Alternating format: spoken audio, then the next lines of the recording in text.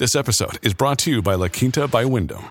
Your work can take you all over the place, like Texas. You've never been, but it's going to be great because you're staying at La Quinta by Wyndham. Their free Bright Side breakfast will give you energy for the day ahead. And after, you can unwind using their free high-speed Wi-Fi. Tonight, La Quinta. Tomorrow, you shine. Book your stay today at LQ.com.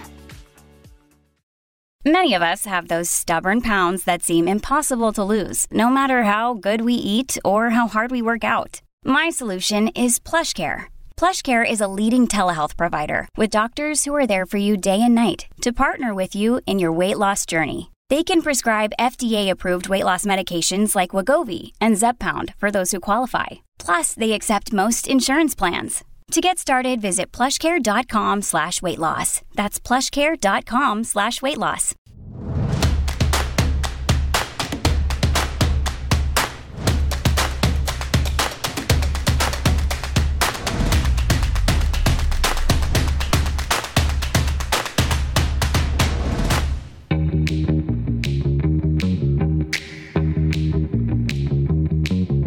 Delgado's got his double espresso over here. Those things can't be good to drink 40 of those a day. It just can't be good. I cut down to 30. Oh, much better. I couldn't even find these for a few weeks. Okay, where did you end up getting them? I get them at the gas station. Oh, gosh. Good thing Costco doesn't have them. We'd have barrels of them outside. So I check every week. I'm like, son of a... Can you just get me a case? Yeah, exactly. All right, live from Studio 6B on a Friday night. Well, we're going to have some fun tonight, man. Well, I don't want to set the bar too high because I haven't really seen it. But tonight's Crazy Town could very well be right up there as an all-timer. I mean, what are the all-timers we have so far? We have the train one. Gee, that's an all-timer, right? Outside the train station? Yeah. Yep, there's the Amtrak one for sure. The Amtrak one is an all-timer. That's the one where he got lost, right? We have wait 30 seconds for him to find the podium. At least. Yep. Going back, of course, we have some of the original Crazy Towns of the Biden, like the all-star Crazy Towns, where we've just run through, months and months of him, just whatever. So we have some of the great ones. But it's a high bar, obviously, especially going back to the election time when he was on the road. But he spoke at, I believe, South Carolina State graduation. And, he's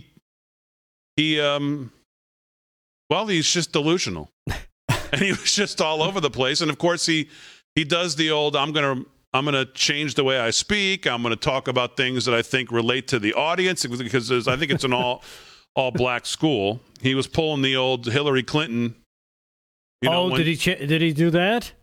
Well, not in the way necessarily. I mean, there's not much he could do to change the way he speaks as far as his delivery, but the stories. He just went to all kinds of places that, given this guy's history of working with segregationists, you would think that he would just stay away from that stuff, but no. Did he go with the corn pop story? Did he relive that one? I didn't see all of it, so I know he talked about how he was an activist back in the day of desegregating this, and he just went places he just shouldn't have gone because it's just not true. How he was a stop on the Underground Railroad? I mean, we have video of him saying, I wasn't an activist at the time back in the 70s when, there's a very famous clip of him saying I wasn't an activist. I wasn't in Selma. I didn't go all these places. But today, the story seems to have changed. So you'll judge for yourself. So Rick Delgado's here with the news. Rick Emirati's going to have sports. Gio Fran holding it down. Man, did you get lucky last night? Lucky? I had it in the bag the whole way. Lucky. Did I? That's where I said lucky. I had it in the bag the whole way. You got your birds back. So yeah. I am. Congratulations. Thank you. And today's Friday, which means it's the odds makers time. Come later in the second hour. Can't wait. How your bowl game shaping up? Are you looking at any bowl games? You know what? I'm not really impressed with the bowls coming up this weekend, Big D. Not really feeling it. I picked one game, but that's about it. We're going to go heavy NFL this weekend. See, this is how you know that Emirati's not. He's not a He's not what we would call in the business a degenerate gambler because he's very picky about his college. He's got to know the team, understand it. Yeah. Where me and Paul know guys that would be like, "What you mad at State's playing? What you mad at you? I'm all in." You've got 2 cockroaches going up the hallway. You got guys putting money on. Come on. So Ammirati's a little more. He's a little more particular, which is good. That's fine. That's how you. That's big fine. money. So. We're not throwing around a few $100s. Okay. It's serious he plays dollars. highbrow. Yeah, so you have some games, though, that we got game Saturday and game Sunday. Correct. Okay, very good. All right, so we'll get to that. And speaking of sports, this is a good place to start because I did see this. We were talking about it last night in the American Thinker. The title of this article is, and it's just getting worse every day, Professional Sports Again Prove the Folly of Vaccines and COVID Protocols. According to Vice, the NFL is now a COVID super spreader. With the playoffs beginning in almost exactly 1 month, there are, as of the writing of this article, and the list has been growing daily, nearly 100, it's probably more than that now, out of 1,700 players on the NFL's COVID-19 list. Tellingly, we note that 65 players have tested positive in the last 2 days, including a single-day record on Monday of 37 new cases. So again, we have an outbreak among those who've merely tested positive for the Wuhan virus. The Vice article goes on to mention how the NBA and the NHL are dealing with outbreaks of positive Wuhan virus tests as well. Without one mention of a player who's actually sick, 7 times the Vice piece uses the phrase tested positive or a close derivative of that. Several more times, the Wuhan virus test or testing is mentioned. No mention of hospitalizations, no mention of deaths, just tests.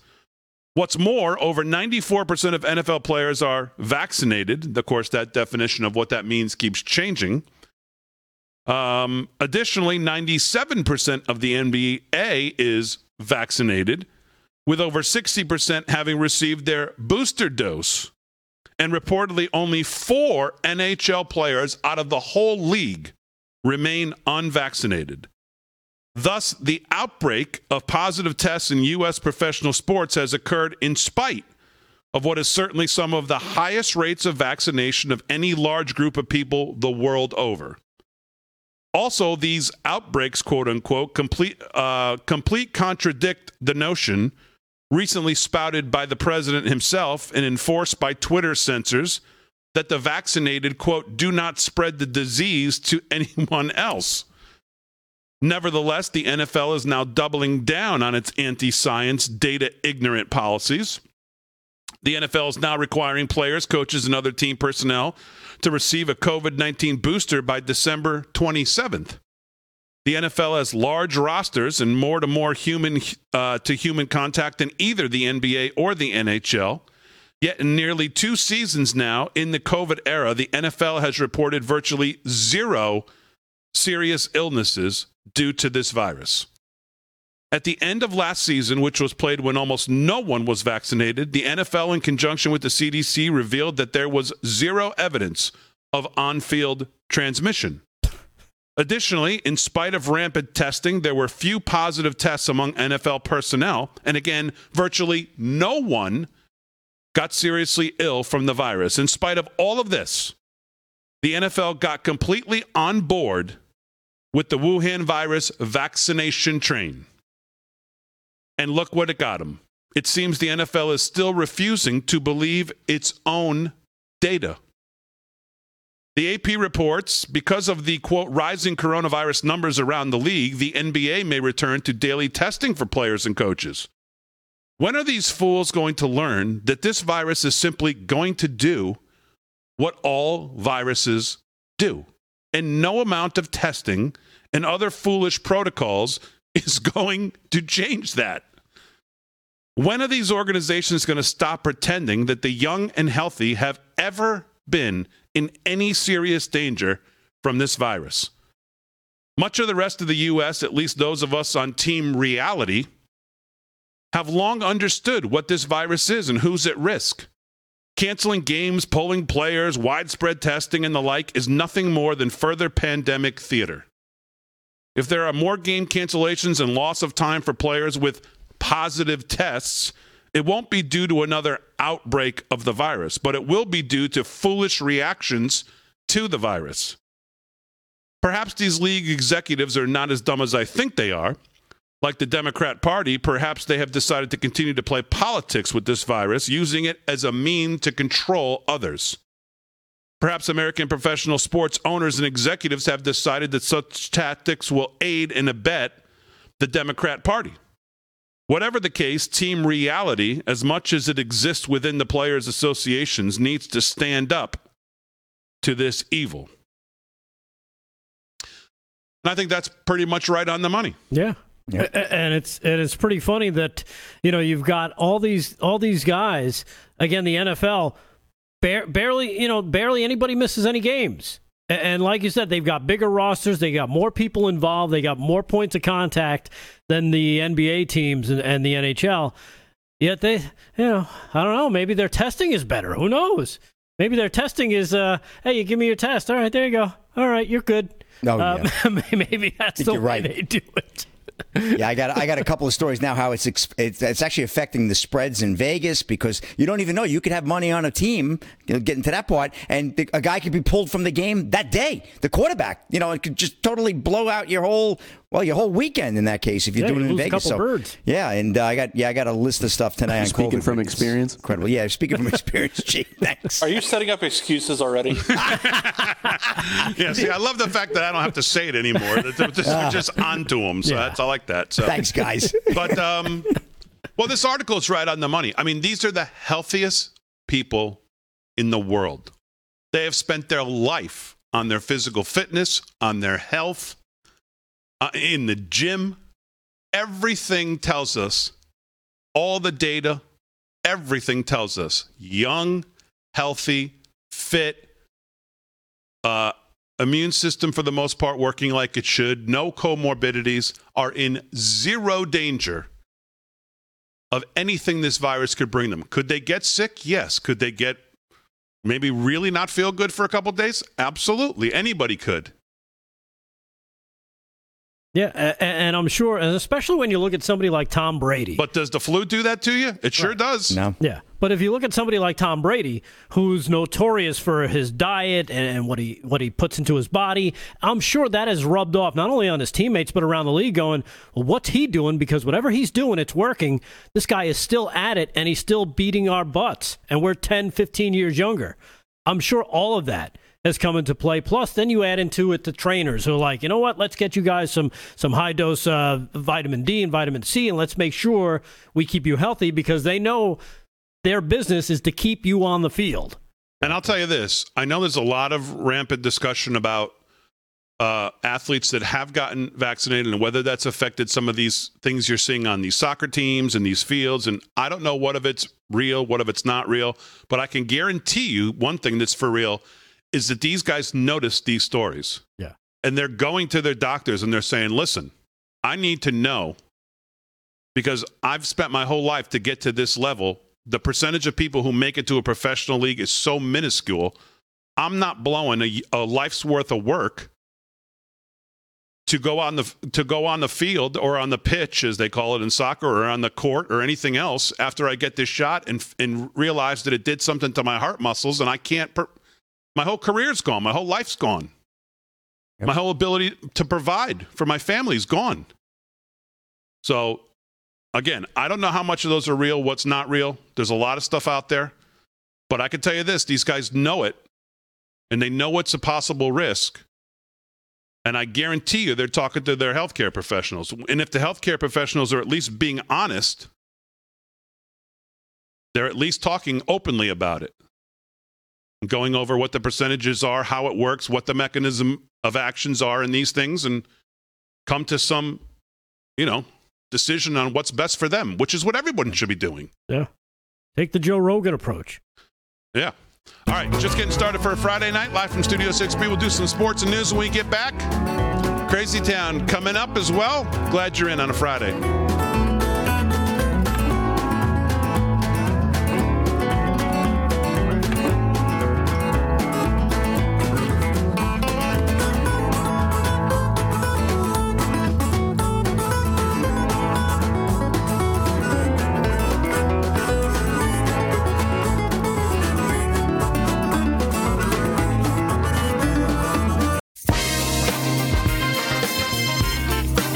It's 17 past the hour, live from Studio 6B on a Friday night. Glad you're in. Rick Delgado's here with the news. Rick Emirati's got sports, of course, on Real America's Voice.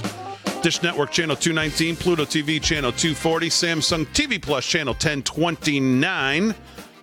Let's start out by some sports. Of course, it's the Odds Makers coming up tonight in hour 2. We'll pick our weekend games, but now let's do a little update with Rick Emirati. What's going on, pal? All right, Big D. Well, story from last night was Los Angeles Charger tight end Donald Parham, was in stable condition and was undergoing tests. Los Angeles Chargers tweeted out earlier today, tight end Donald Parham Jr. stayed overnight at UCLA Harbor Medical Center for observation after being diagnosed with a concussion. He is resting comfortably, alert, and will likely be discharged from the hospital later today. So waiting on confirmation with that, but sounds like the young man looks like he's going to be okay, Big D. That was really scary last night. I know we were talking about it on the show. I mean, thank God. That has got to be the single strangest non-contact, non-severe looking to the human eye watching the play in real time injury I've ever seen.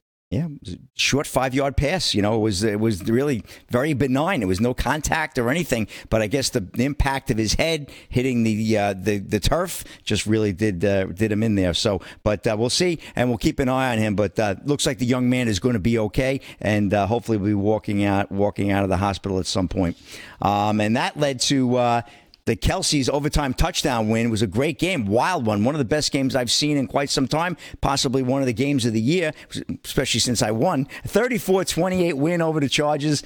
Inglewood, California, Travis Kelce, Patrick Mahomes, and the Kansas City Chiefs have faced their share of challenges this season. The two-time defending AFC champions are peaking at the right time for another playoff push. This is an AP report. Kelce had a career-high 191 receiving yards and scored on a 34-yard touchdown pass from Mahomes in overtime as the Chiefs rallied for a 34-28 victory over the LA Chargers last night. Just a great game. That's 191 yards receiving from a tight end, but these tight ends, they're more like wide receivers these days. Kelce caught a tying 7-yard touchdown pass with 1:16 left in the fourth quarter, then ended the game with his catch and run in overtime. On 1st and 10, Kelce pulled in Mahomes' pass at the 30 and eluded 2 tacklers en route to the end zone where he was swarmed by teammates. So great game, and I picked up $5,000 on my tab there with Big D, and now I'm down to $5, but we got a whole nother weekend, so we'll have fun. And a big fight this weekend. Well, I don't know if you call it that, but anyway, Jake Paul, Tyron Woodley made weight for their boxing rematch. This is from Mark Raimondi of ESPN. Now, it wasn't supposed to be these two, right? No. Originally, it was supposed to be Tommy Fury. That was Tyson Fury's younger brother. However, he withdrew with a broken rib and a chest infection. So disappointing because there was a little bit more fanfare. Jake Paul and Tyron Woodley, this is a rematch of their previous fight. But anyway, Paul hit the mark at 191.4 pounds. It was a 192-pound limit, Big D. So, man, he must have been drinking a lot of water. But anyway, Woodley was 189.6 pounds. Anyway, Paul and Woodley will fight in their rematch. That's tomorrow night in the main event of a boxing card at Amalie Arena in Tampa. Paul, the YouTuber turned prize fighter, won the first fight on August 29th in Cleveland via a split decision. Woodley, a former UFC welterweight champion and one of the best 170-pound fighters in MMA history, is coming in on just 2 weeks' notice after Paul's original opponent, Fury, withdrew, as I said earlier. So we'll look forward to that. I bet you there'll be a big card, man. There'll be a lot of people watching that on pay-per-view, Big D. I don't think you'll be buying that one. No. No, I know. And you buy a lot of them. I know you're a big, especially with the UFC, but with boxing, Never miss a UFC. Yeah, I know you never do. But anyway, and that's a wrap, Big D. I can't wait to get to our picks later on, but that's a wrap in sports. All right, very good. Thanks, Rick. We'll do some more sports. Let's do a little news with Rick Delgado. What's going on? All right. Yeah, but what even is that tonight? Yeah. Oh, looking forward to that, especially after last night. You wouldn't let me. I had to cut you off. I don't want you to steal my jokes and stuff. Okay, so we'll see. So we're going to travel across the Atlantic for this story because I think it's one that you might want to chime in on. Okay, we flying? Do I have to wear a mask? Nah, well, you might need to wear a headdress to get into this country lately. Did you see the CEO, by the way, of one of the airlines who was there testifying in front of Congress now is tested positive? Was it American Airlines or Southwest? I don't know. I think it was Southwest. I think it was Southwest. He's now tested positive, and from I don't know, maybe somebody around him had it there. Probably Congress. Yeah, all of them, yeah. Yeah, because they're not mandated to get anything. Yeah. Hey, like I said, this one's a little interesting, so let's get your take on it, Big D. Turkey's main stock exchange has halted trading on Friday as the country's currency is in crisis, already stinging bonds and spreading to equities. Borsa Istanbul announced a temporary so-called circuit breaker after its main BIST 100 index fell 5%. Trading resumed, and then it was stopped yet again. The selling came as the Turkish lira fell by a further 7% to an all-time low of more than 17 to the U.S. dollar. And that comes a day after the central bank once again lowered interest rates, despite an annual inflation rate, get this, of more than 20%. Mm-hmm. The lira has halved in value so far this year following a series of rate cuts. As the president, who rejects the economic orthodoxy of high interest rates to rein in inflation, exerts increasingly close control over its central bank. The stock exchange also had itself halted for repo transactions in Turkish bonds and everything as it declined on Friday to 21.5%. So things are tanking. And the lira is losing a lot of its value, like I read earlier there in that article. 17, you need 17 lira to equal $1 US. Yes, very similar to what happened to the lira back in, I believe, the 70s, where it was about 15 lira to a dollar. And the economy there is broken. And you're seeing videos coming out of there of teachers who used to get paid 700 lira, I guess, a week, which was at one point, I don't know if it was ever close to $700 and what it used to be, but that's now down to being worth $50 US dollars a week. Ooh. The teachers. So they're. I mean, this is what I don't want to get dramatic and say we're looking into peering into our future, but again, economics work until numbers work until they don't, and the Treasury Secretary can sit there and tell us we're on a sustainable path of debt as we break $29 trillion of fiscal operating debt. But no country can sustain the weight of that on an ongoing basis, running trillion-dollar deficits with unfunded liabilities of probably 200 and something trillion, fiscal operating debt of 29 trillion, with no end in sight. And now real inflation, probably running double digits at least. They tell us 6.8%. They tell us they're going to get a hold of it. They tell us a lot of things, but they probably said the same thing in Turkey. I just don't see how they stop printing money at this point. I just don't see how they've boxed themselves in I know nothing about it, and I'm not an economist. But I don't know. We'll see. But this is what happens. This is what happens, and you've seen it all over the world. This is why, and I tell you about Birch Gold, and we talk about other hard assets on this show. This is why. Yeah, this is why. According to the article, the lira's swift decline is sparking fears about the financial health of companies that borrowed in foreign currency and the possibility that Turkish depositors might begin to pull their cash out of the banking system, making things that much more extreme. So, talk about all this borrowed money and people getting nervous, and then all of a sudden, like what seems to be happening here in Turkey, there seems to be a run on the banks where people are pulling out their money. So, interesting stuff. And again, you hear I mentioned the two words there, the central bank. Central bank's involved. And they're trying to control things, but it looks like it's starting to spiral. I mean, look at what they're doing in I believe, is it not Argentina? Well, look what they're doing. They made Bitcoin legal tender in Ecuador. Was it Ecuador? No. I can't remember where he's from. I'll have to look it up. But I mean, there's a reason. There's a reason. And Turkey is going to have to come up with something because there's no hope left for their currency. It's been devalued to the point now where there's almost no coming back. It's a terrible situation. El Salvador, thank you, G. That's where it is.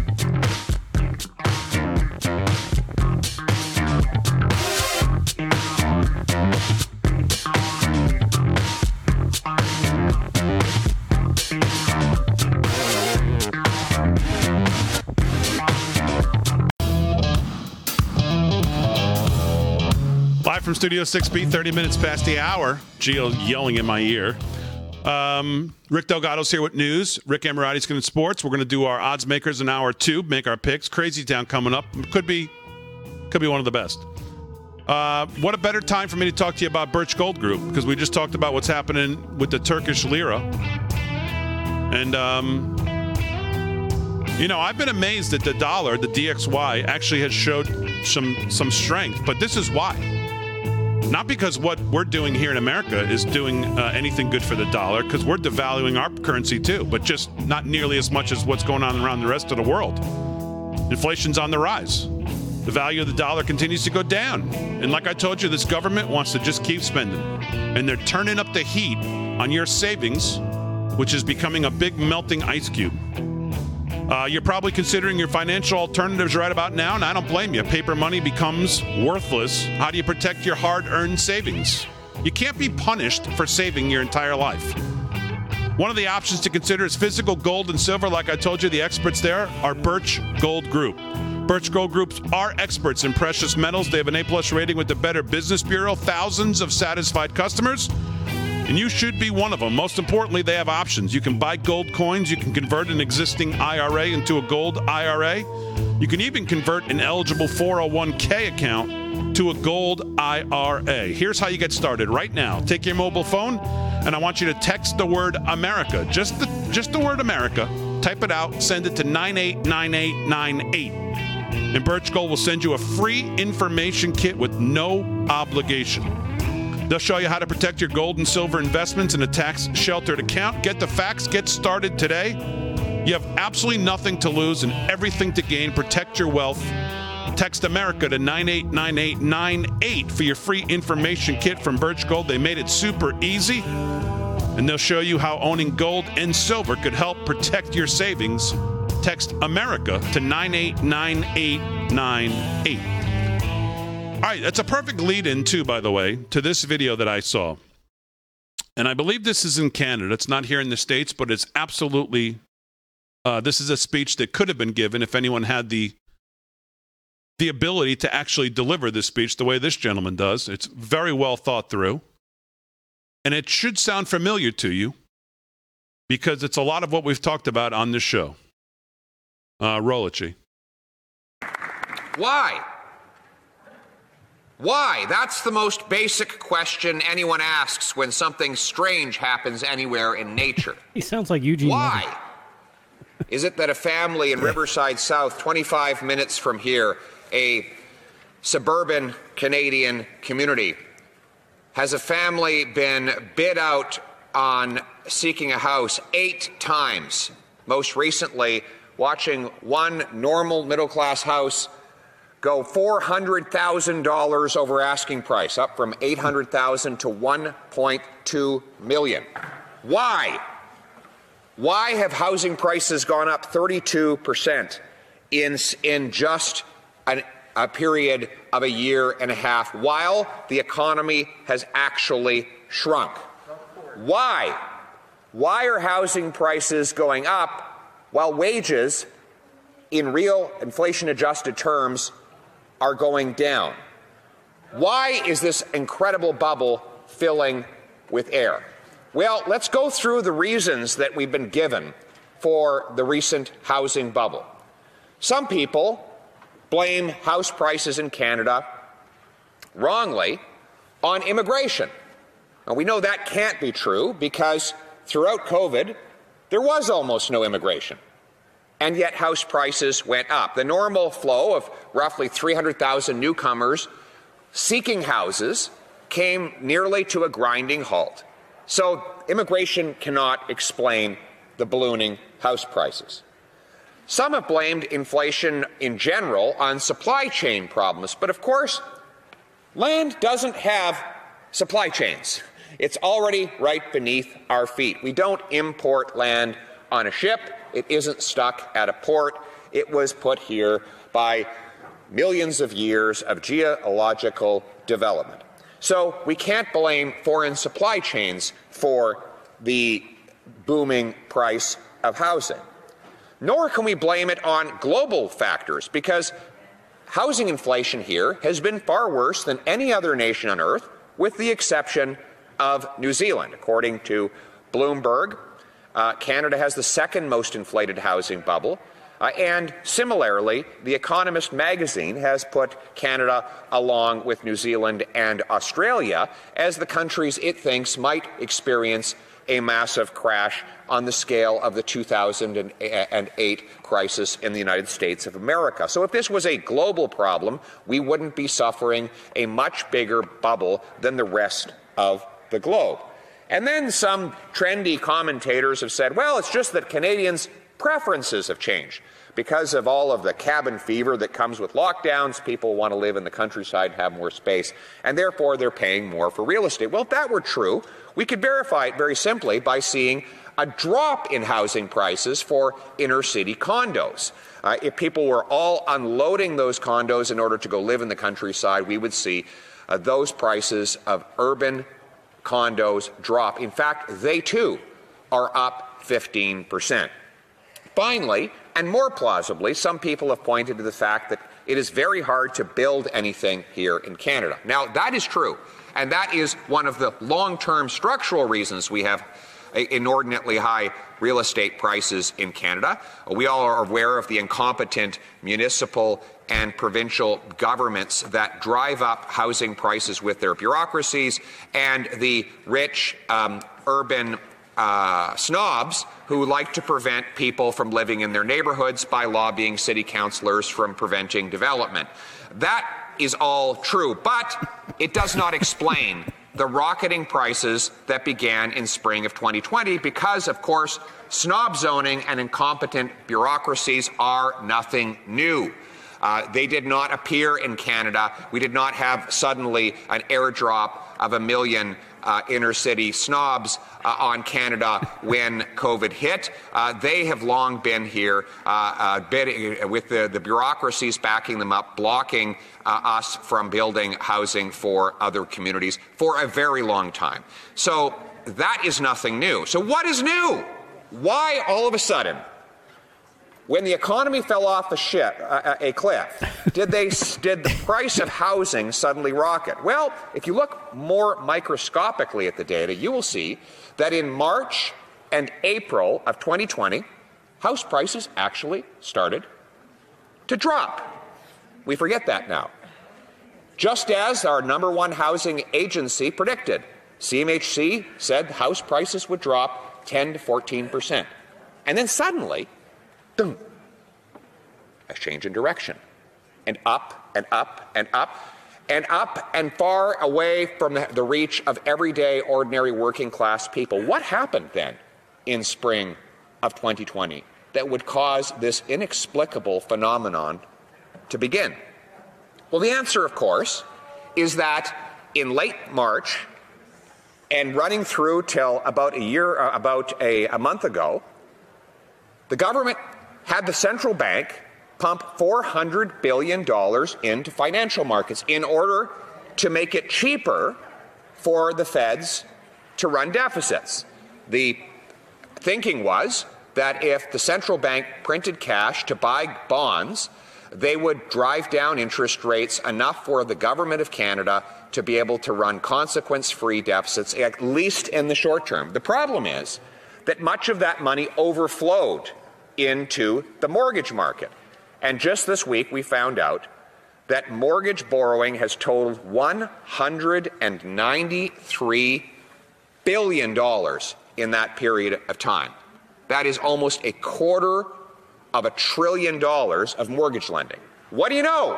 When you flood the financial and mortgage markets with cash, that cash goes out and bids up the price of houses. And in fact, the multiplication effect of a dollar inserted into the housing and the financial system is really powerful. So, for example, just to simplify, let's say that you have 10 houses in a given country, and those 10 houses are each worth $100. So total market value of all those 10 houses then is $1,000. If one person manages to get some of that money from the central bank and goes and bids up the price to, say, $200 for one of those 10 houses. Well, that house then has a market value of $200. What happens to the entire street? Well, the entire street's market value now doubles. And so with $100 of extra purchasing power, it adds $1,000 of market price. This is the incredible multiplication power that leads to housing bubbles. That $400 billion led to a $200 billion of new housing demand, and that $200 billion led to many, many more multiples of increase in market value. Now, what happens with that? Then people go out and borrow against their new home equity. They have unrealized gains in their homes, which they then use to collateralize more debt, which they use to buy more assets, which further inflates asset bubbles. And we have seen a massive increase in the value of assets in the market price of assets across the economy since this experiment with central bank money printing began. Now, here's the problem. What goes up can come crashing down. People are basing their economic decisions on assets that are floating on top of a bubble. When that bubble bursts, all of those assets and the people who rely on them come crashing down. In the meantime, the poor and the working class are no longer to afford to purchase those assets. And thus, we see a massive expansion in the gap between the rich and the poor. You see, trickle-down economics has never worked. Giving money to large financial institutions and expecting it's going to reach the working class people at the bottom is a figment of the government's imagination. The people who do the work will pay the price in the crash, but they get none of the benefit during the bubble. And so, Madam Chair, the answer here is to stop printing money and start building houses. Free up more land. Incentivize our municipalities to clean away the red tape. Create work for our carpenters, our framers, and our other tradespeople. So obviously there's some things in there I don't agree with that he says, but the point is this. See, here in the States, my position is that our Fed can't let the bubble burst. He can't let the bubble burst. He has to continue to print money. And even though, again, last week they said, or this week, earlier in the week, they said we're going to taper our bond purchases. And then we're going to eventually maybe raise rates next year. You're seeing now what's happening with this disease. You're seeing lockdowns start to eke their way back into our lives. You're seeing what's going on in professional sports. It's changing by the hour. I don't think there's a way they can let a so-called, if they even believed there was a bubble burst. The Democrats are not going to stop their spending. AOC's tweet today says everything you need to know about where the Democratic Party is on spending. She said it's actually delusional to believe that the Democrats can get reelected without acting on the filibuster and on free student debt. Biden breaking his Build Back Better promise, letting CTC lapse, zero pathway to citizenship for illegal aliens. This is where this party's at. This is where this party's at. All right, we'll discuss further when we get back live from Studio 6B on a Friday night.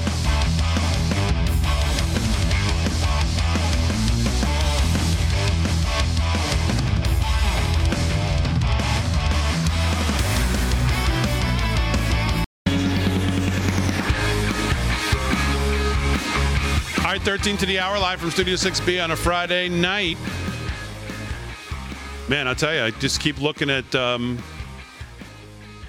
freak out is in full effect on these cases. New York reports highest single-day case total of the entire COVID pandemic, 21,000 positives, according to WNBC today. But I go back to that sports thing we read in the beginning. I mean, okay. You know, Horowitz has an interesting piece I want to get to later in the show. And he says, Omicron might actually be the real vaccine. And I'll get to what he means here in a little bit. And as we see these cases continue to go up and up and up. Very interesting take on maybe that's the best thing that we can have. and get Delta out of here and make this the dominant strain, because it seems like if you don't pay attention to Fauci and the media, you realize that so far cases are not equaling anything major sickness. Quite mild from all we can tell. So, all right, well, we'll get to that in an hour or two. Let's do some sports right now. And here with that's Rick Emirati. What's going on, pal? Yeah, big deal. When we get lots of stuff moving, right? A lot of stuff moving. When we get to our picks later in the next segment, we're going to have a lot to talk about with this COVID and games switching left and right all afternoon. And now tonight we're trying to get a handle on it. But NHL postpones all Flames, Avalanche, Panthers games until December 26th. This is from Yahoo Sports Canada. Olivier Navin, amid a rampant outbreak, 3 NHL teams won't see any more action until after the holidays. The league announced on Friday that the Calgary Flames, Colorado Avalanche, and Florida Panthers have been shut. So I just hope this isn't a precursor, because this is exactly what we saw. Sports started shutting down, and what happened? Within a few days, the country shut down. So, oh boy. Try to keep it positive here. Here's a good story. Ticket stub from Michael Jordan's NBA debut sells for $264,000, a record for a sports ticket. This is from Dan Hujaki of ESPN. Like you said, Big D, people are investing in fixed assets. I understand Paul McCartney's, one of his bass guitars that he played with Wings, sold for $490,000 just yesterday at an auction. So people are grabbing onto these collectibles here. This is the highest graded ticket stub bestowed with a grade of EX MT6 from Professional Sports Authenticator, or PSA. From Michael Jordan's NBA debut, sold for $264,000 at an auction, breaking the record for most expensive collectible sports ticket ever sold. The sale, conducted by Huggins and Scott Auctions, includes a 20% buyer's premium. Even without said premium, the sale would have broken the previous record set in October, when a ticket stub from Game 3 of the 1903 and first World Series sold for $175,000 at Christie's. Jordan made his NBA debut on October 26, 1984 at the now demolished Chicago Stadium. More than 13,000 were in attendance. The Cedar Bulls beat the Washington Bullets 109-93. And, well, we know what kind of career Michael Jordan went on to have. So, but that's, boy, talk about that. Boy, fixed assets. You're going to see a lot of this, I can see, coming up now with the economy.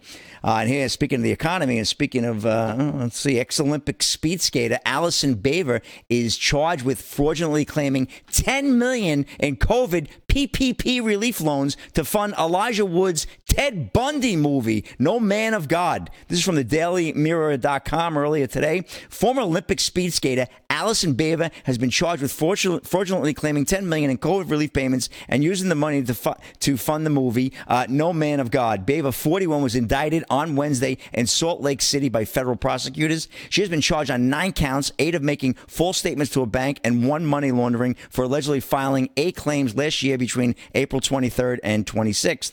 Prosecutors say Baver claimed that she had a payroll of more than $4 million for her entertainment company, Allison Baver Entertainment, when in fact she had no employees. She used the money to fund the movie, which she has been promoting on Instagram. Baver only announced her foray into the entertainment world in December 2020, 8 months after claiming the money and claiming she had employees to look after. She has not yet responded to the allegations. Baver won the 3,000-meter U.S. women's relay team short track speed skating event at the 2010 Winter Olympic Games in Vancouver. So I think she's going for a little more gold, but she got caught.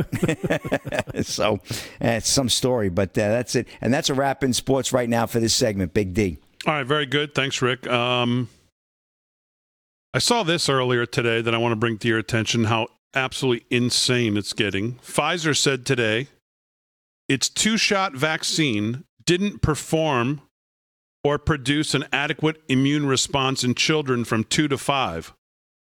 So what are they doing because of that? They're expanding the clinical trial to test a 3-dose series, since the 2-dose didn't provide enough of an immune response in kids 2 to 5. And I'm not even sure what to say about that. I mean, there's no justification for any of that. And yet there's still parents, and I played you Dr. Robert Malone. I know a lot of you have asked us to post that in full.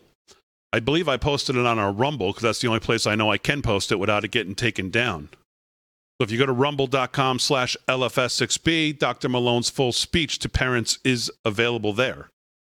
It's not on Twitter. It's not on our YouTube. It's not on our Facebook because it won't last even 2 seconds. So rumble.com/LFS6B, and you'll see Dr. Malone's post there available for you to watch and share in its entirety. So, all right, let's do some news and hear what that's Rick Delgado. What's going on, pal? Yeah, and speaking of Robert Malone, I posted that onto my Getter page, so you could probably put it there as well. I don't think anybody's going to take it down from there, D.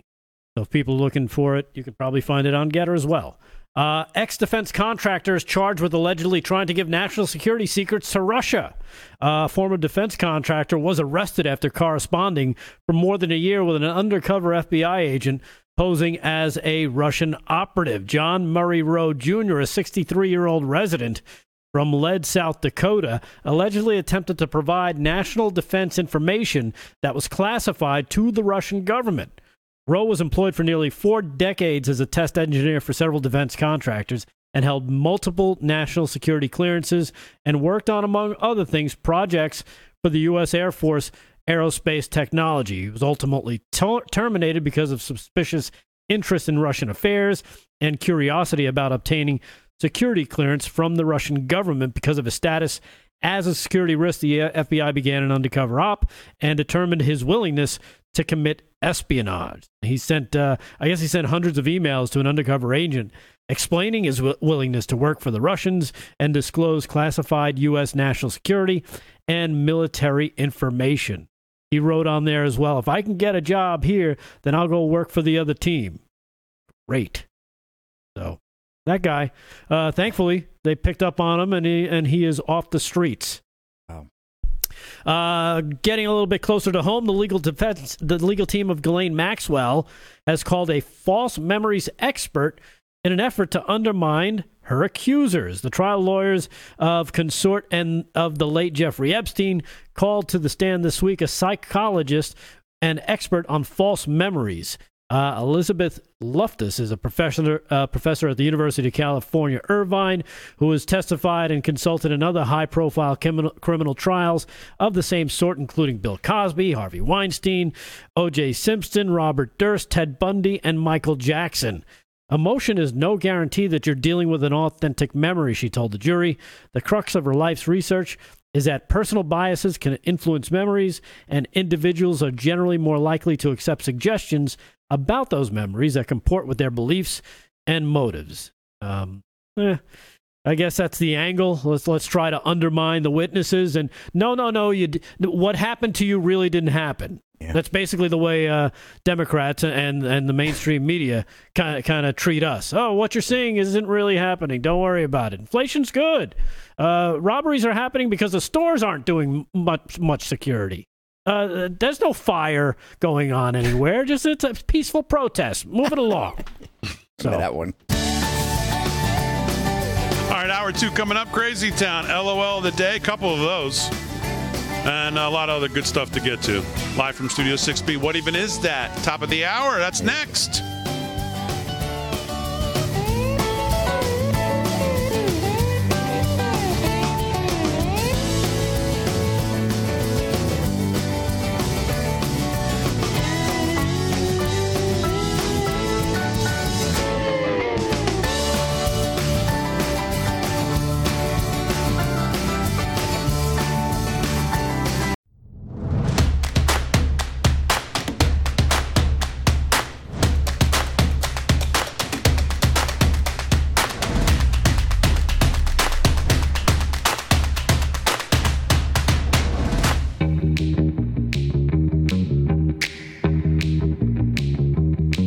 Live from Studio 6B, Hour 2 on a Friday night. Real America's Voice, Dish Network, Channel 219, Pluto TV, Channel 240, Samsung TV Plus, Channel 1029. Glad you're in on a Friday. It's been a great week.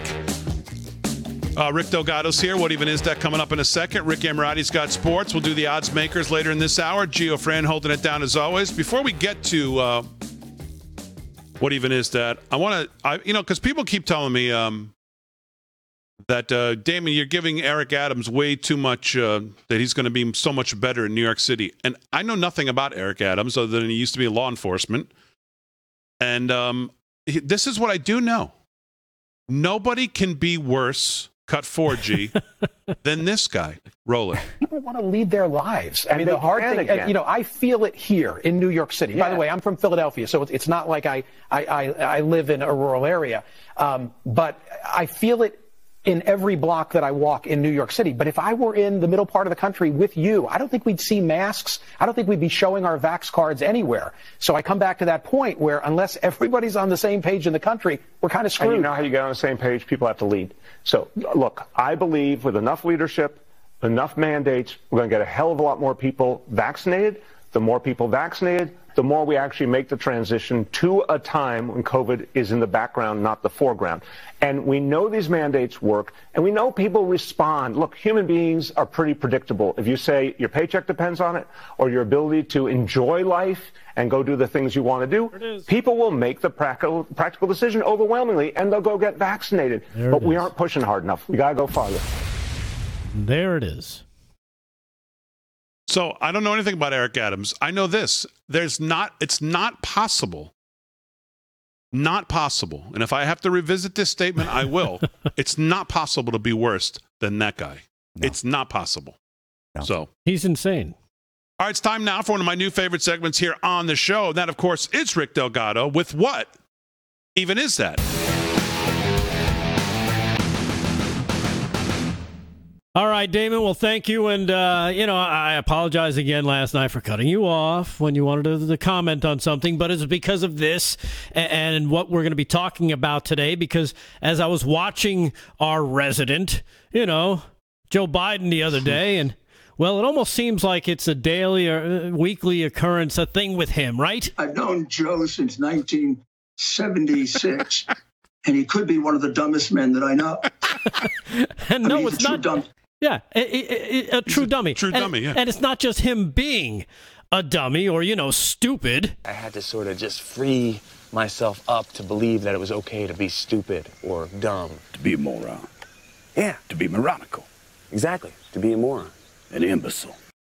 or even more moronical. I mean, we've seen what happens to him when he gets into numbers or when he starts talking about those stories that are factually untrue, but then he keeps repeating because, well, no one calls him out on it. I used to drive an 18-wheeler, man. Yeah. Oh, I wish yeah? Yeah. That's I awesome. got to. But the thing that gets me the most, and I think this goes beyond it, of course, his clear cognitive decline and his dementia, is how he forgets certain people's names. Uh-huh. Now, again, you could say, hey, it's because he's stupid or because of his obvious mental capacity that's diminishing. And well, you wouldn't be wrong. Nope. But I think there really is something more to it than just that. Oh. And what even could that be, you ask? Well, check this out. The secretary of the Secretary Austin. Right. You see what he did there, right there? And then, of course, there's this one as well, more recent. I want to thank the former general. I keep calling him general, but the guy who runs that outfit over there. Yes, of course, the guy that runs that outfit over there. And then what about this one? I'm encouraged not just because of a solid meeting with who? With who? With who? Republican leader in the House. All right. And again, right there. And like I said, I really think it's even more than that. So I did some digging and I came across this. This article is from 2012, and it was featured in Medical Daily. It's by a researcher named Richard Harris. He's a psychology professor at Kansas State, and it says that it's not necessarily your brain's ability that determines how well you can remember someone's name, but rather your level of interest. Okay. From the article, some people, perhaps those who are most socially aware or just more interested in people, more interested in relationships, they would be more motivated to remember somebody's name. Another piece from the article. Almost everybody has a very good memory for something, Harris said. And he said the key to a good memory is your level of interest. The more interested someone is in a topic, the more likely that new information will be imprinted in their brain, even though it may not seem like they have a brain. Perfect. All right, I kind of threw that part in. End of quote. So when it comes to Biden, I'm sure a good deal of it has to do with his declining mental facilities. I mean, let's face it, that when you go through the top 10 Alzheimer's signs and symptoms, Joe displays most of them all the time.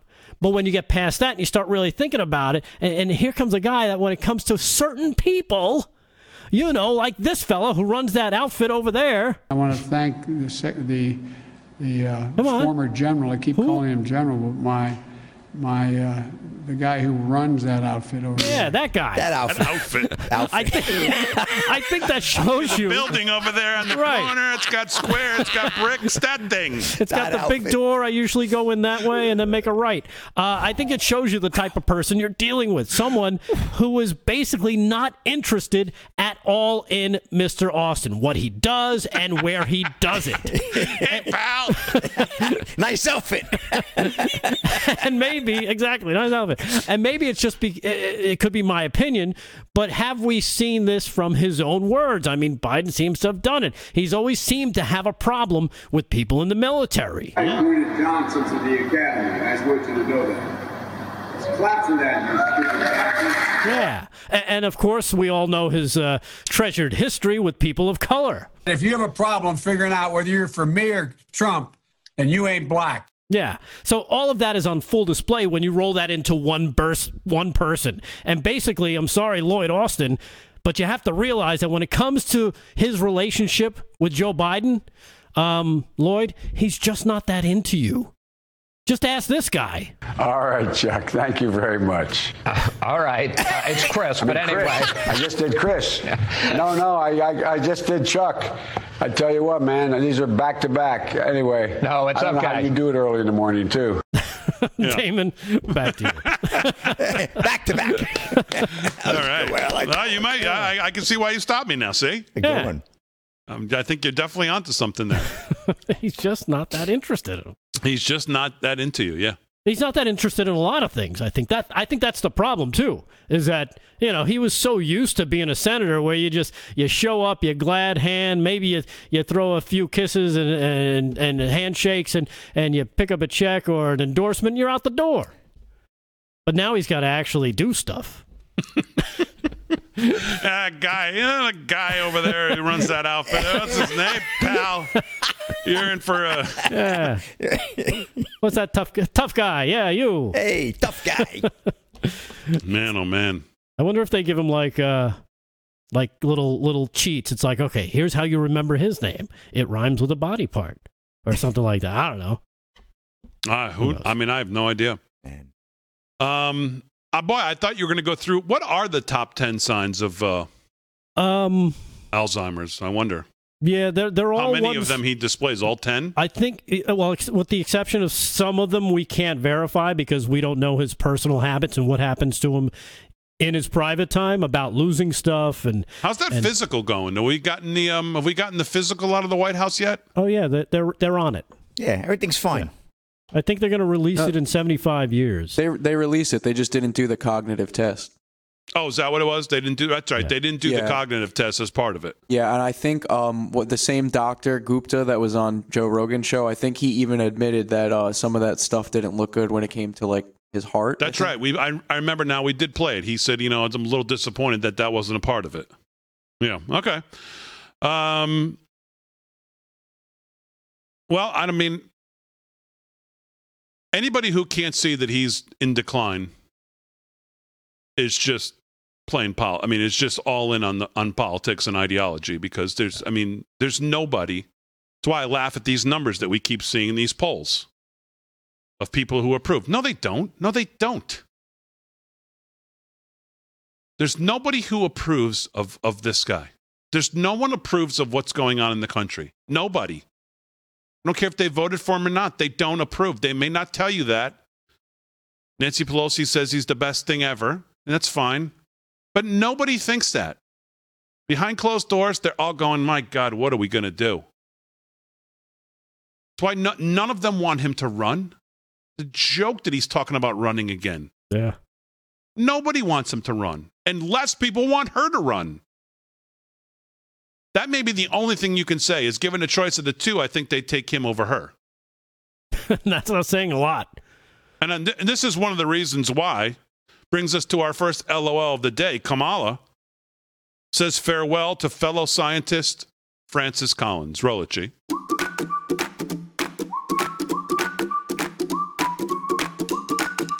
I grew up spending time, lots of time, in a lab. If you build something that looks like that, you can see the sun. Scientists dedicate their lives to improving the lives of others. I don't know what it is about those craters on the moon. Dream with ambition. Have big dreams.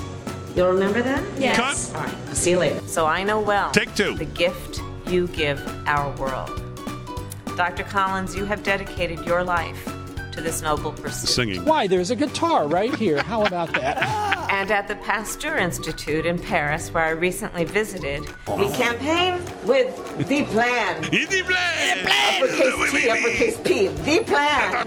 They talked about the brilliance of the work coming out of NIH. Let's end COVID Grammy Award winning. now. Dr. Collins, you have led and you are leading our world toward a better future.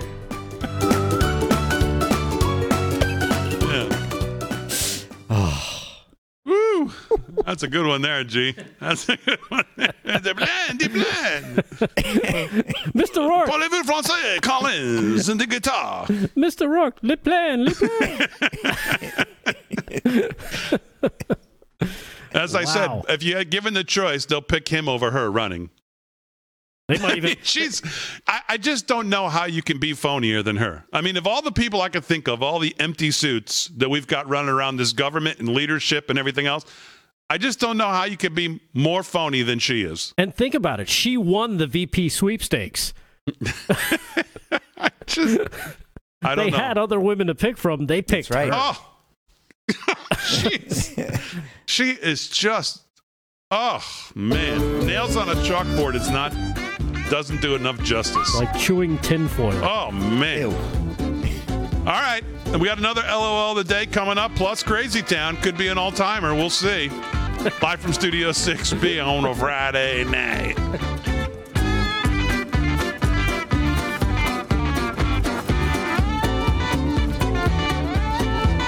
I've known Joe since 1976, and he could be one of the dumbest men that I know. I mean, he's a true dumb.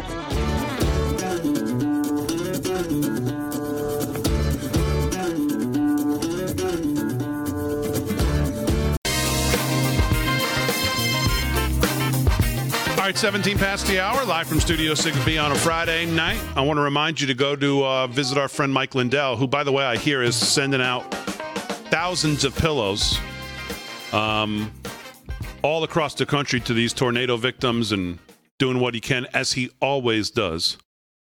MyPillow.com/LFS6B. Great deals as you're going into the holidays here, getting closer. So if you want something from MyPillow, get your order in. Make sure you get it in time. Great stuff, great deals, all made in America. Support Mike Lindell. Great way to support the show as well. MyPillow.com/LFS6B. Got our own page there of all deals just for the Live from Studio 6B audience. So you can go check it out. Easy way to get your whatever, pillows, slippers, sheets, robes. Man, just great stuff. MyPillow.com/LFS6B. Let's do some sports and hear what that is. Rick Emirati, what's going on, pal? Big D. Well, we'll get to our picks in the last segment, which is going to be an absolute COVID nightmare. There's been a lot of rescheduling going on earlier today, so we'll hit that later. I'll need time. But I want to just mention one thing about this weekend. Another important event is the PNC Championship, with Tiger Woods coming back from his injury and seeing how he does. And right now, ESPN is reporting Charlie Woods looks like he is ready to carry Dad, Tiger Woods, again at the PNC Championship. This is from Nick Pietraszkiewicz of ESPN. All attention at this year's PNC Championship will be on Tiger Woods. Sure, there will be eyes on his 12-year-old son, Charlie, who took the golf world and internet by storm a year ago at this event. But the focus this year will largely be on father instead of son. Almost 10 months since Tiger Woods' single car crash in Los Angeles that nearly cost him his leg. He returns to a golf course to play competitive round. How will he hold up? Is his injured right leg ready for 3 consecutive days of golf, 1 Pro-Am round and 2 competitive rounds? What will his swing speed and distance be like? Does he have the endurance? These are all questions people are going to be looking to find out when they tune in. While everyone is focused on those things, Charlie Woods will try to carry the team again. A year ago, Tiger joked that Charlie was the key player on the 2-person squad, with Charlie posting his first ever eagle and hitting quality shot after quality shot after quality shot. The team finished in a tie for 7th. Think Charlie is ready to go this year? Absolutely. One more roll. All the things go. It'll be interesting to see what Saturday and Sunday's competition will bring. And his son, again, only 12 years old, Charlie. He looks like he's going to be an exceptional golfer. Who knows? Maybe Tiger's going to take a step back and perhaps coach his son, see how he goes. I saw a really cute thing that ESPN or somebody put together, and they gave the phone to Tiger, and they said, hit play and watch it. And they had taken side-by-sides of Charlie and some of his mannerisms and when he swings, how he picks up the tee, how he twirls the club, how he – just everything. It's just uncanny how much of Dad he has in him. So it was pretty cute. Like father, like son. So boy, yes, so much, much. Going to want to catch that. Hopefully COVID doesn't cancel that this weekend as well. Mess. All right, D, we'll get to our picks later. Yeah. Looking forward to it. All right, very good. Let's do some news. Let's catch up on everything that's going on with Rick Delgado. What's up? All right. Well, President Biden, who we were just talking about, has decided to turn the screws on the unvaccinated as he appeared to mention that they're going to be the ones creating a winter of illness and death. Yeah, as if he would know anything about anything of what's going on. And he actually took a dig as well at unvaccinated NFL quarterback Aaron Rodgers while touring the tornado disaster in Kentucky. Yeah. Rodgers, in his mind, is probably why the whole league is doing what, it's probably just down to him. Oh, sure. It's his whole fault. Well, yeah. It has nothing to do with all the 95% of them vaccinated and they're all still No, it's all because of Rodgers, probably. Right. Yeah. Yeah. Well, Biden on Thursday also urged people in the U.S. to get their COVID booster. But on Wednesday, while in Kentucky this past weekend, of course, the tornadoes hit and caused some widespread destruction.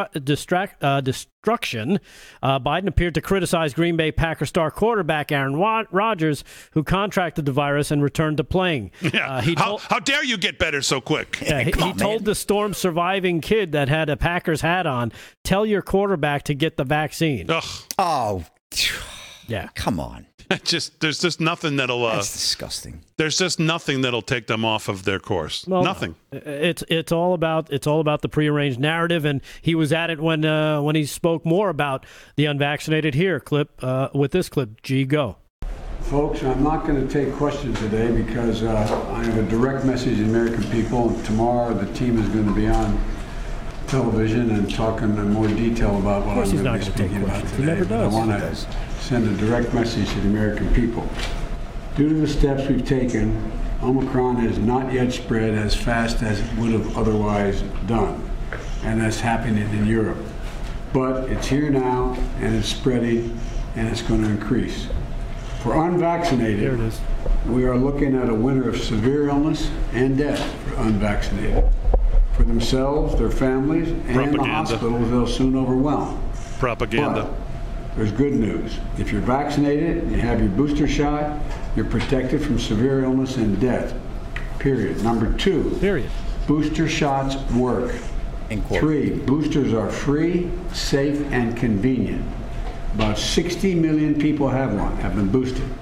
So go get your shot today. Go get boosted if you had your first 2 shots. If you haven't, go get your first shot. It's time. It's time. It's past time. And we're going to protect our economic recovery if we do this. We're going to keep schools and businesses open if we do this.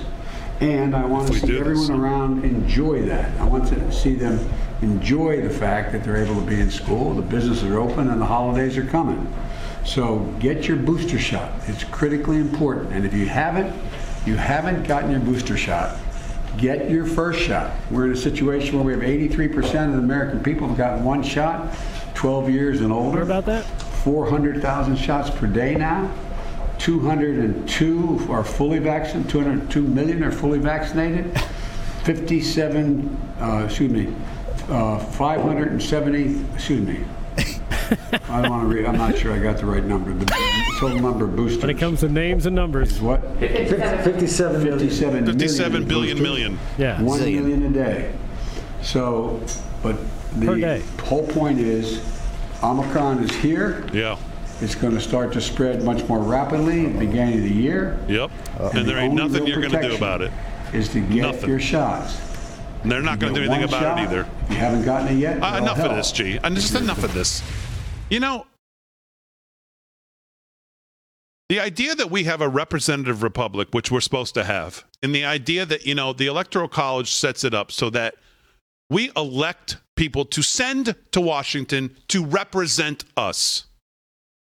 We have moved so far away from that. As this guy sits there, they're supposed to represent us.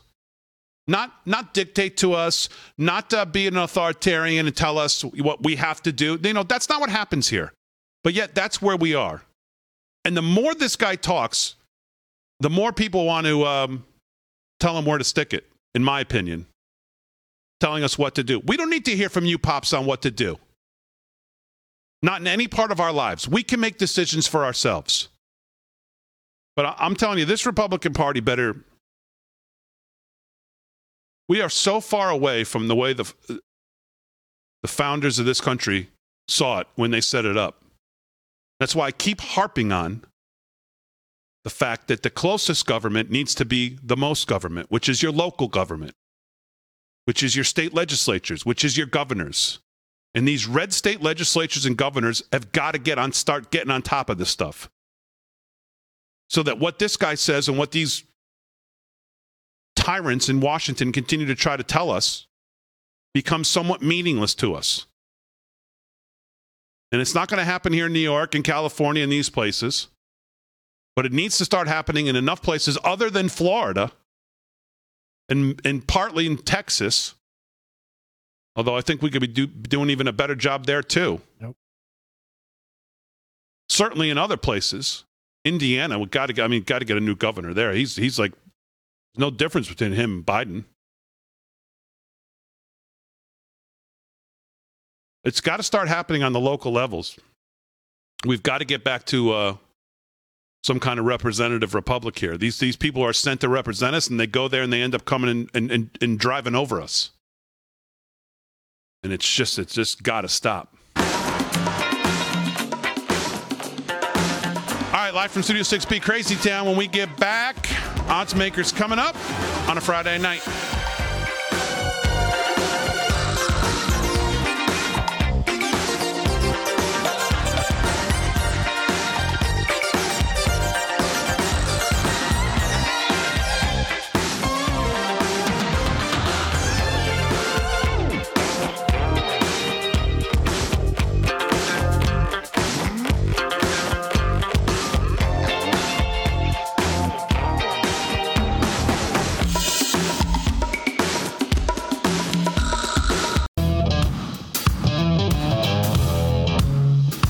Crazy Town's coming up. I want to get to one thing before we get to that, though. That's Cut 15, G, if you can find that. There's an article in...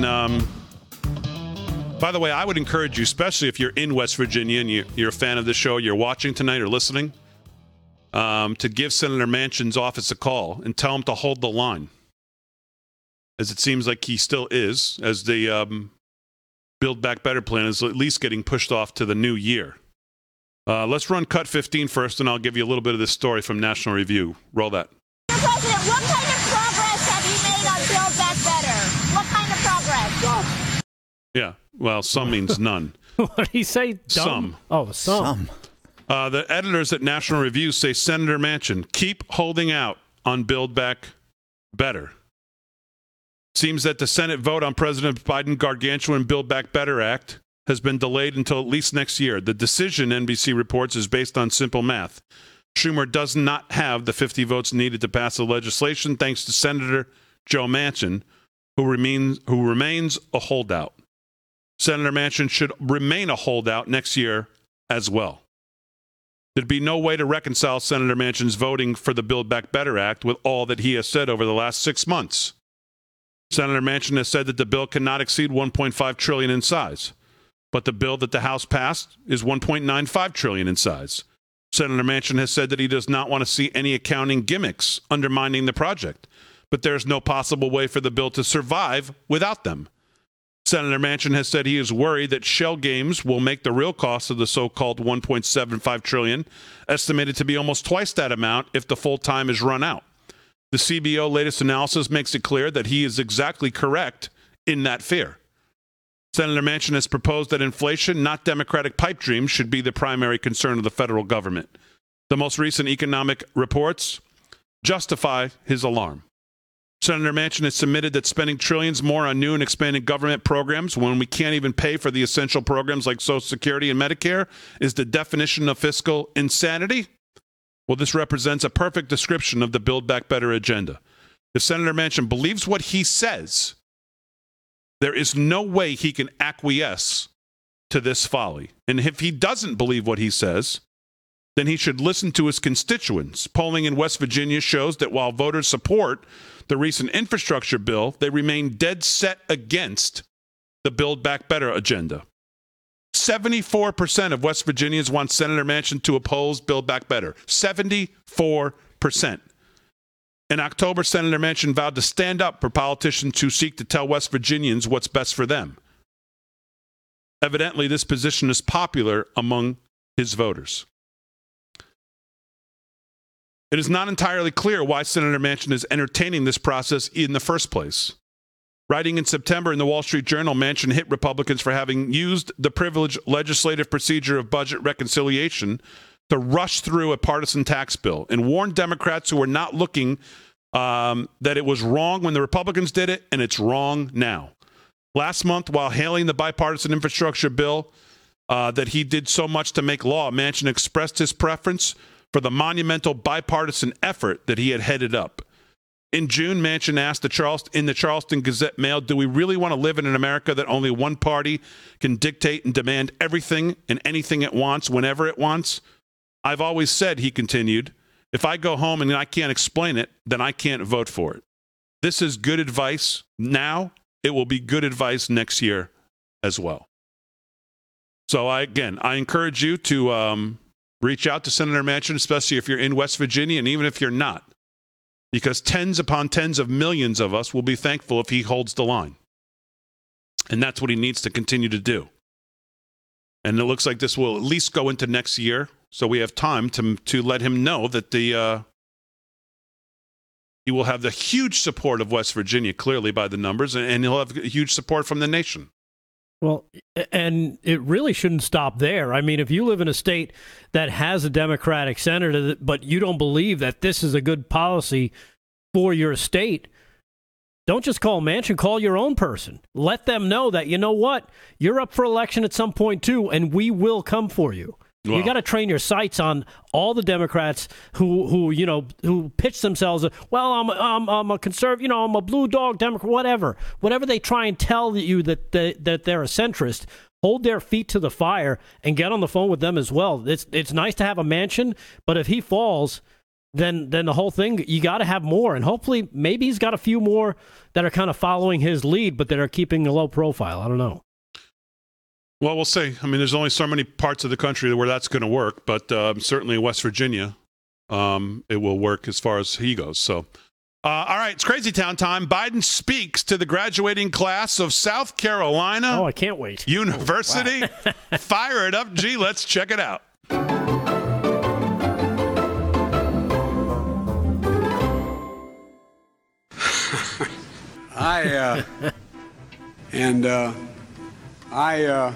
I got what we call in my old neighborhood in Claymont, Delaware, I got shellacked in the first two primaries. And I kept saying, I'm waiting to go to South Carolina. No, I mean it sincerely, because I come from a state that has the 8th largest African-American population, and that's the source of all my support in Delaware, for real. I got down here, and things are moving pretty slow. Panderer in chief. Yeah. All kidding aside. And I just want you to know it matters. I come from a family raised in a 3-bedroom split-level home with 4 kids, a dad, mom, and a grandpop. We were fine, don't get me wrong. We weren't up by our bootstraps, but we were, I guess, technically low middle class economically. On Inauguration Day, I placed my hand on the Bible and looked out toward the National Mall, and what I see? I saw a South Carolina State baseball cap. Oh no, not kidding. Not kidding. Talking to 2 former presidents, Clinton and Bush. Though I'm from Delaware, I've got to put Delaware State up there. The president of Delaware State used to work for me, went and got his doctorate and said, this is not the good job, I'm going to be president of the university. And of course, President Harris is a proud Howard alum. She might have something to say about Delaware State. But, the fact is that... What is he talking about? Congratulations, you earned it. Saying nothing. You earned every bit of it. How about giving them a message easy. to take forward? Remote learning, fearing getting sick from COVID-19, feeling the pain. Your time here has come during a tumultuous and consequential moment in modern American history. And it's led you to graduate at a real inflection point. What? That's not hyperbole. Your country is not hyperbole. They're counting on you. They're counting on you. Whisper. To change, to turn the dial. At a moment we have a chance to do it. That's your secret power. Whoa. On police reform, I share the frustration. And I know the family well, George Family Justice Act and Policing Act. I know the family well. It's not been passed in the Senate. But the fight's not over. My American Rescue Plan was passed right after historic investment in community policing and violence intervention programs. Now he's for police. They're shown to reduce violent crime as much as 60%. We learned there's no difference between a black entrepreneur and a white entrepreneur in success, except the black entrepreneur usually doesn't have a lawyer. Usually doesn't have someone who is going to be there, an accountant, to get it all set up. Say that again? I got started in politics because of the civil rights movement. He's such a racist. I noticed some of you were looking at me. I thought you were wondering, how does he know the black national anthem? Well, because I sat in a black church after going to 7 o'clock Mass. I'm happen to be a practicing Catholic. At 10 o'clock on the East Side, getting ready to go out and desegregate restaurants and movie theaters in my state. It's not just about who gets to vote. It's about who gets to count the vote. Wow, he said it twice. Whether your vote counts at all. This new sinister combination of voter suppression and election subversion, it's un-American. To the torches, those you ever think you'd see in the modern times, people coming out of the fields down in in Charlotte, Virginia, Charlottesville, Virginia, carrying torches. Charlotte, Virginia. The guy who had this job before, when asked what he thought about it, he said, well, there's some very good people there. Hell, very good people. They're racist, they're fascist. The violent and deadly insurrection on Capitol Hill 11 months ago, on January the 6th. I'm going to say something self-serving. I'm supposed to know an awful lot about foreign policy. I've known every major world leader in the last 40 years. I've spoken over 140. You know what they all ask me? Is America going to be all right? We must not give hate any safe harbor. We can't give it any oxygen. We have to step on it. We have to shine as bright as the light as we can on it. That's the ultimate disinfectant. Call it out. Ultimate disinfectant? What? Light bulb. And you're going to be the light. This, again, is not hyperbole. Listen to me, and I'm being precise. You're going to see more change. That'd be a change. In the next 10 years than we've seen in the last 50. Because of the incredible change in science and technology. Oh, good. You're going to see us traveling commercially in the next 20 years at 15,000 miles an hour. Subsonic speeds, supersonic speed. I mean, things are going to change. We'll not march back to what was, but move on to what shall be. A country that has has bruised but whole. I'm not joking.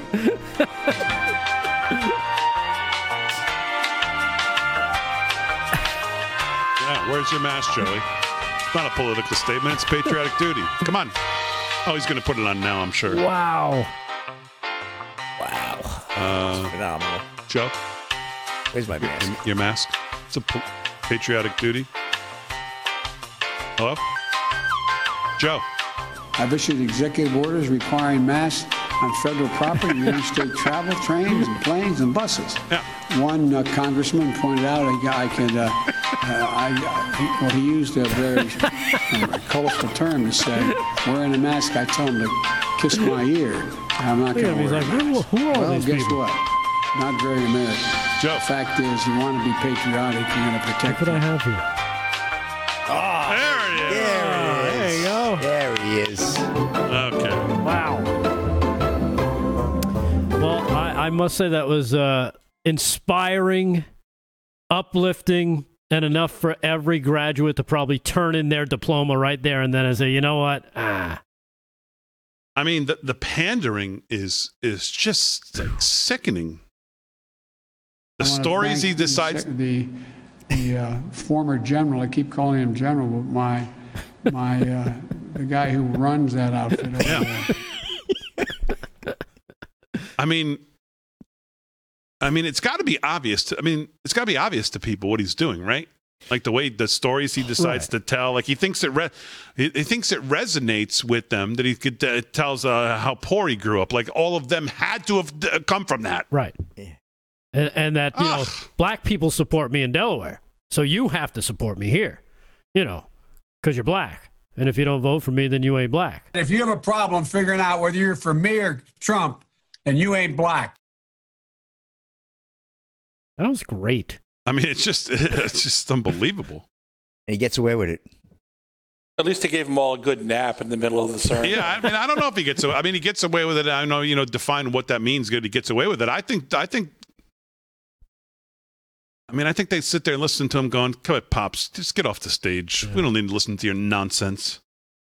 Don't demean us, talk down to us like we know what you're talking about. We come from all different backgrounds. We don't need to listen to your garbage." Every one of them sitting there listening to him is smarter than he is. He's an idiot. All right, odds makers coming up on a Friday night.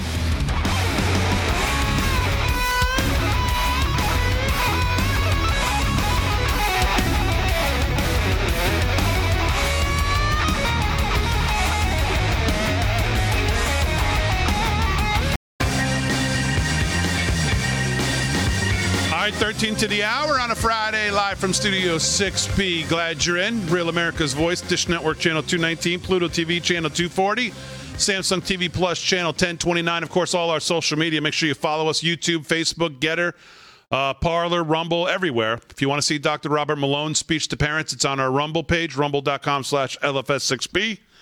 Again, visit our friend Mike Lindell. Get your orders in if you want great stuff. If you're looking to give great presents, mypillow.com/LFS6B, 66% off. He's running the sale of the year right now in the Giza Dream Sheets, like he says right there. The My Pillows. Mike Lindell's, by the way, sending out pillows all over the country to these tornado-ravaged areas. So good for him, doing everything he can as he always does. So a great American, support him. And it's a great way to support the show. So, all right, it's time for the odds makers on a Friday. Time to pick our games. Where do we stand, G? Now, he won last night, so I'm only up 5. Wow. Man. And we've got bowl games, which I guess we're not picking many of those. No. We've got 2 games. All right, so what's happened to the schedule? Do we still have 2 Saturday No, we only have 1, right? No, because Cleveland and Vegas, Las Vegas Raiders and Cleveland Browns has been canceled. That game has been now moved to Monday at 5 p.m. before the Vikings-Bear game, which will be the Monday Night Football game normally at 8:15. Okay, so we'll pick those games on Monday. Yeah, absolutely. So let's go. What's your Saturday slate? Okay, well, right now my Saturday slate for the NFL is going to be the Patriots at the Colts. That's Saturday night, 8:15 NFL Network. The spread right now I have is Indianapolis -2 against the Patriots, and I'm going to look to take the Patriots 2.5. 2.5? Okay, 2.5 it is. I'm going to take the Patriots with the 2.5. That should be a fantastic game. And New England is 5-1 against the spread on the road this season. So that's where I'm going. So 2.5. I got the Patriots. D, you got the Colts, and you're laying 2.5. Okay. Cowboys, that's the Sunday game. So let's get back to college football. Just one bowl game that really interests me, Big D, and that's the last one of the night, the New Orleans Bowl. I'm going to take the Raging Cajuns, Louisiana, over Marshall. They're laying 4 points. Louisiana ranked number 23. Give me Louisiana. I'm going Cajun and laying the 4. You have Marshall. Boy, 12-1 Louisiana at 7-5 Marshall, only laying 4. That looks a little too easy for my liking, but okay, you're taking it. I'm taking it. That's going to be a lot of crawfish I'll be eating Saturday night. Can't wait. Okay. And then all right, let's go to Sunday now. Okay, we're going to Sunday. Here we go. Dallas Cowboys, my Dallas Cowboys at the Giants, Muscatine Life Stadium in East Rutherford, New Jersey. I'm going to take the Cowboys laying 11. Okay. All right. You got 11? Okay. Yep. 1 p.m. on Fox. Then let's go to the 1 p.m. game. Cardinals at the Lions. Detroit 1-11-1, and the Cardinals 10-3. Looks like a Let me guess what you're doing here. Yeah, well, you know I like the favorites usually. I'm going to take the Cardinals, laying the 13. I think the Cardinals are very ornery coming off that Rams loss from Monday night, and I think they're going to be looking to exact some revenge out of the Lions. So minus 13. What happened last time you took the Cardinals? Yeah, well, the birds cost you birds. I know. That's it. A bird in hand is worth 2 in the bush. Okay, so and then here we go, D. And then we got the Saints at the Buccaneers. That's the Sunday night, the big game on NBC, 8:20. And I'm gonna take the dog on this one. I'm gonna take the Saints plus 11, even though their coach Sean Payton tested positive for what? COVID-19, he's out. He's missing the game. Tested positive earlier today. But I'm going to take the Saints plus 11. I think Brady gets it done, but I don't think he gets it done by more than 10. So give me that. And I got to tell you, a lot of the Eagles players and the Raiders players are very angry because there was a stipulation in the COVID-19 cancellations that if a team couldn't field enough players, there would be a forfeit. And no forfeit has been made. These guys like Darius Slay and Raiders Derek Carr. I mean, the Raiders were getting ready to board a bus to go to the airport earlier today, and then they were told, stand down. And then, of course, the game got moved. The issue is that the Seahawks game, that was moved to Tuesday at 7 o'clock. That means the Seahawks and Rams have to turn around and get ready for a game the following Sunday with literally no rest. So, you know, a lot of issues here, and doesn't hurt that the Cleveland Browns, the president of the NFL Players Association happens to play for the Browns. So very interesting what's going on here. And we'll watch the fallout on Monday. I'll have a full report. But that's a wrap. You got my picks, Big D? So how many games is that total?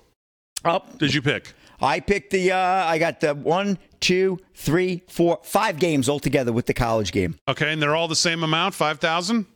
Yeah, we got to stick with the 5s. That's it. And there was other bowl games. I really wasn't crazy about the Boca Raton Bowl. Wasn't getting excited about that, Big D. But next week we're going into some good stuff. Okay. I've got a question before you wrap up. No Minnesota Chicago on Sunday night, huh?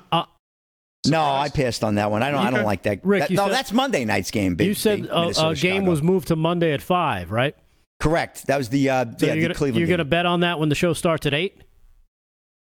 All right, that's a good point, Rick. D, let me. I'm going to go. Well, my original pick was the Browns plus 3. Okay. So you know what? It's not plus 3 anymore. It's pick'em. It's pick'em, yeah. And that was supposed to be bad weather, which I like the Browns in a mud bowl type of atmosphere, but.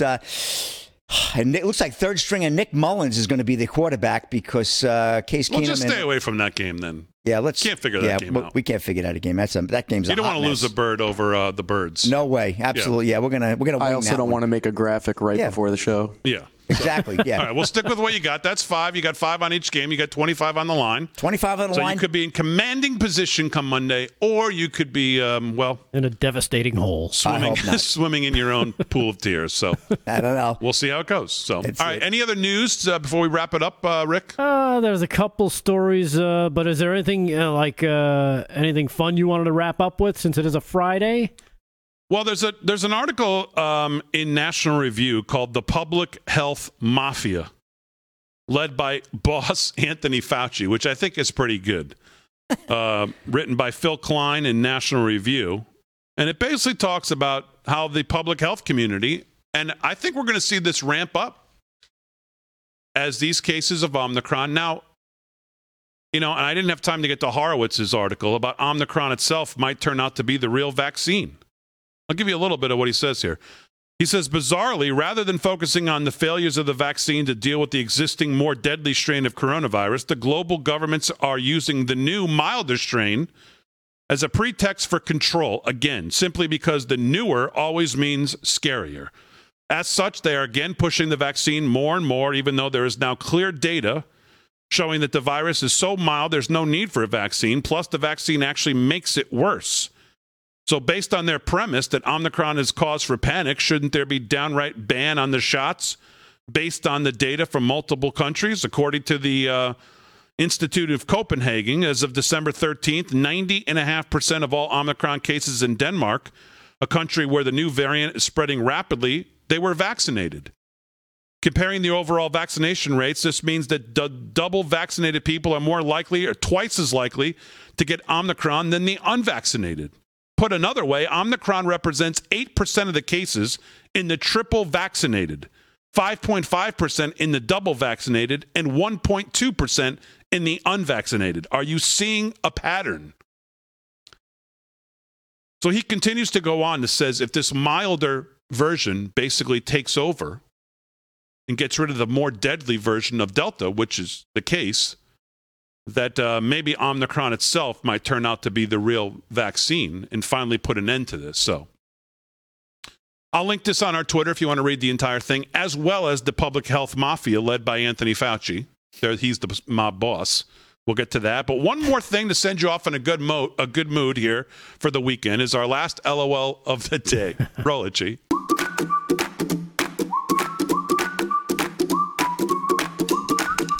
Nobody in it. Pull up. I'm pretty sure that there's nobody in it besides the dog. Look. Where is your... There's nobody in there. Is this legal? Is this allowed? There's nobody in there. Oh my God. Where are you going? Are you going?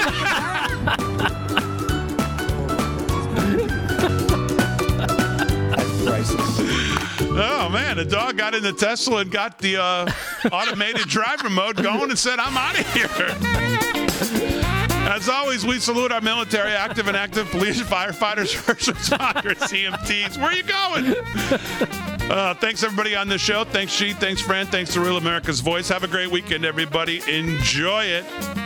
We'll see you Monday, live from Studio 6B. Where are you going, buddy?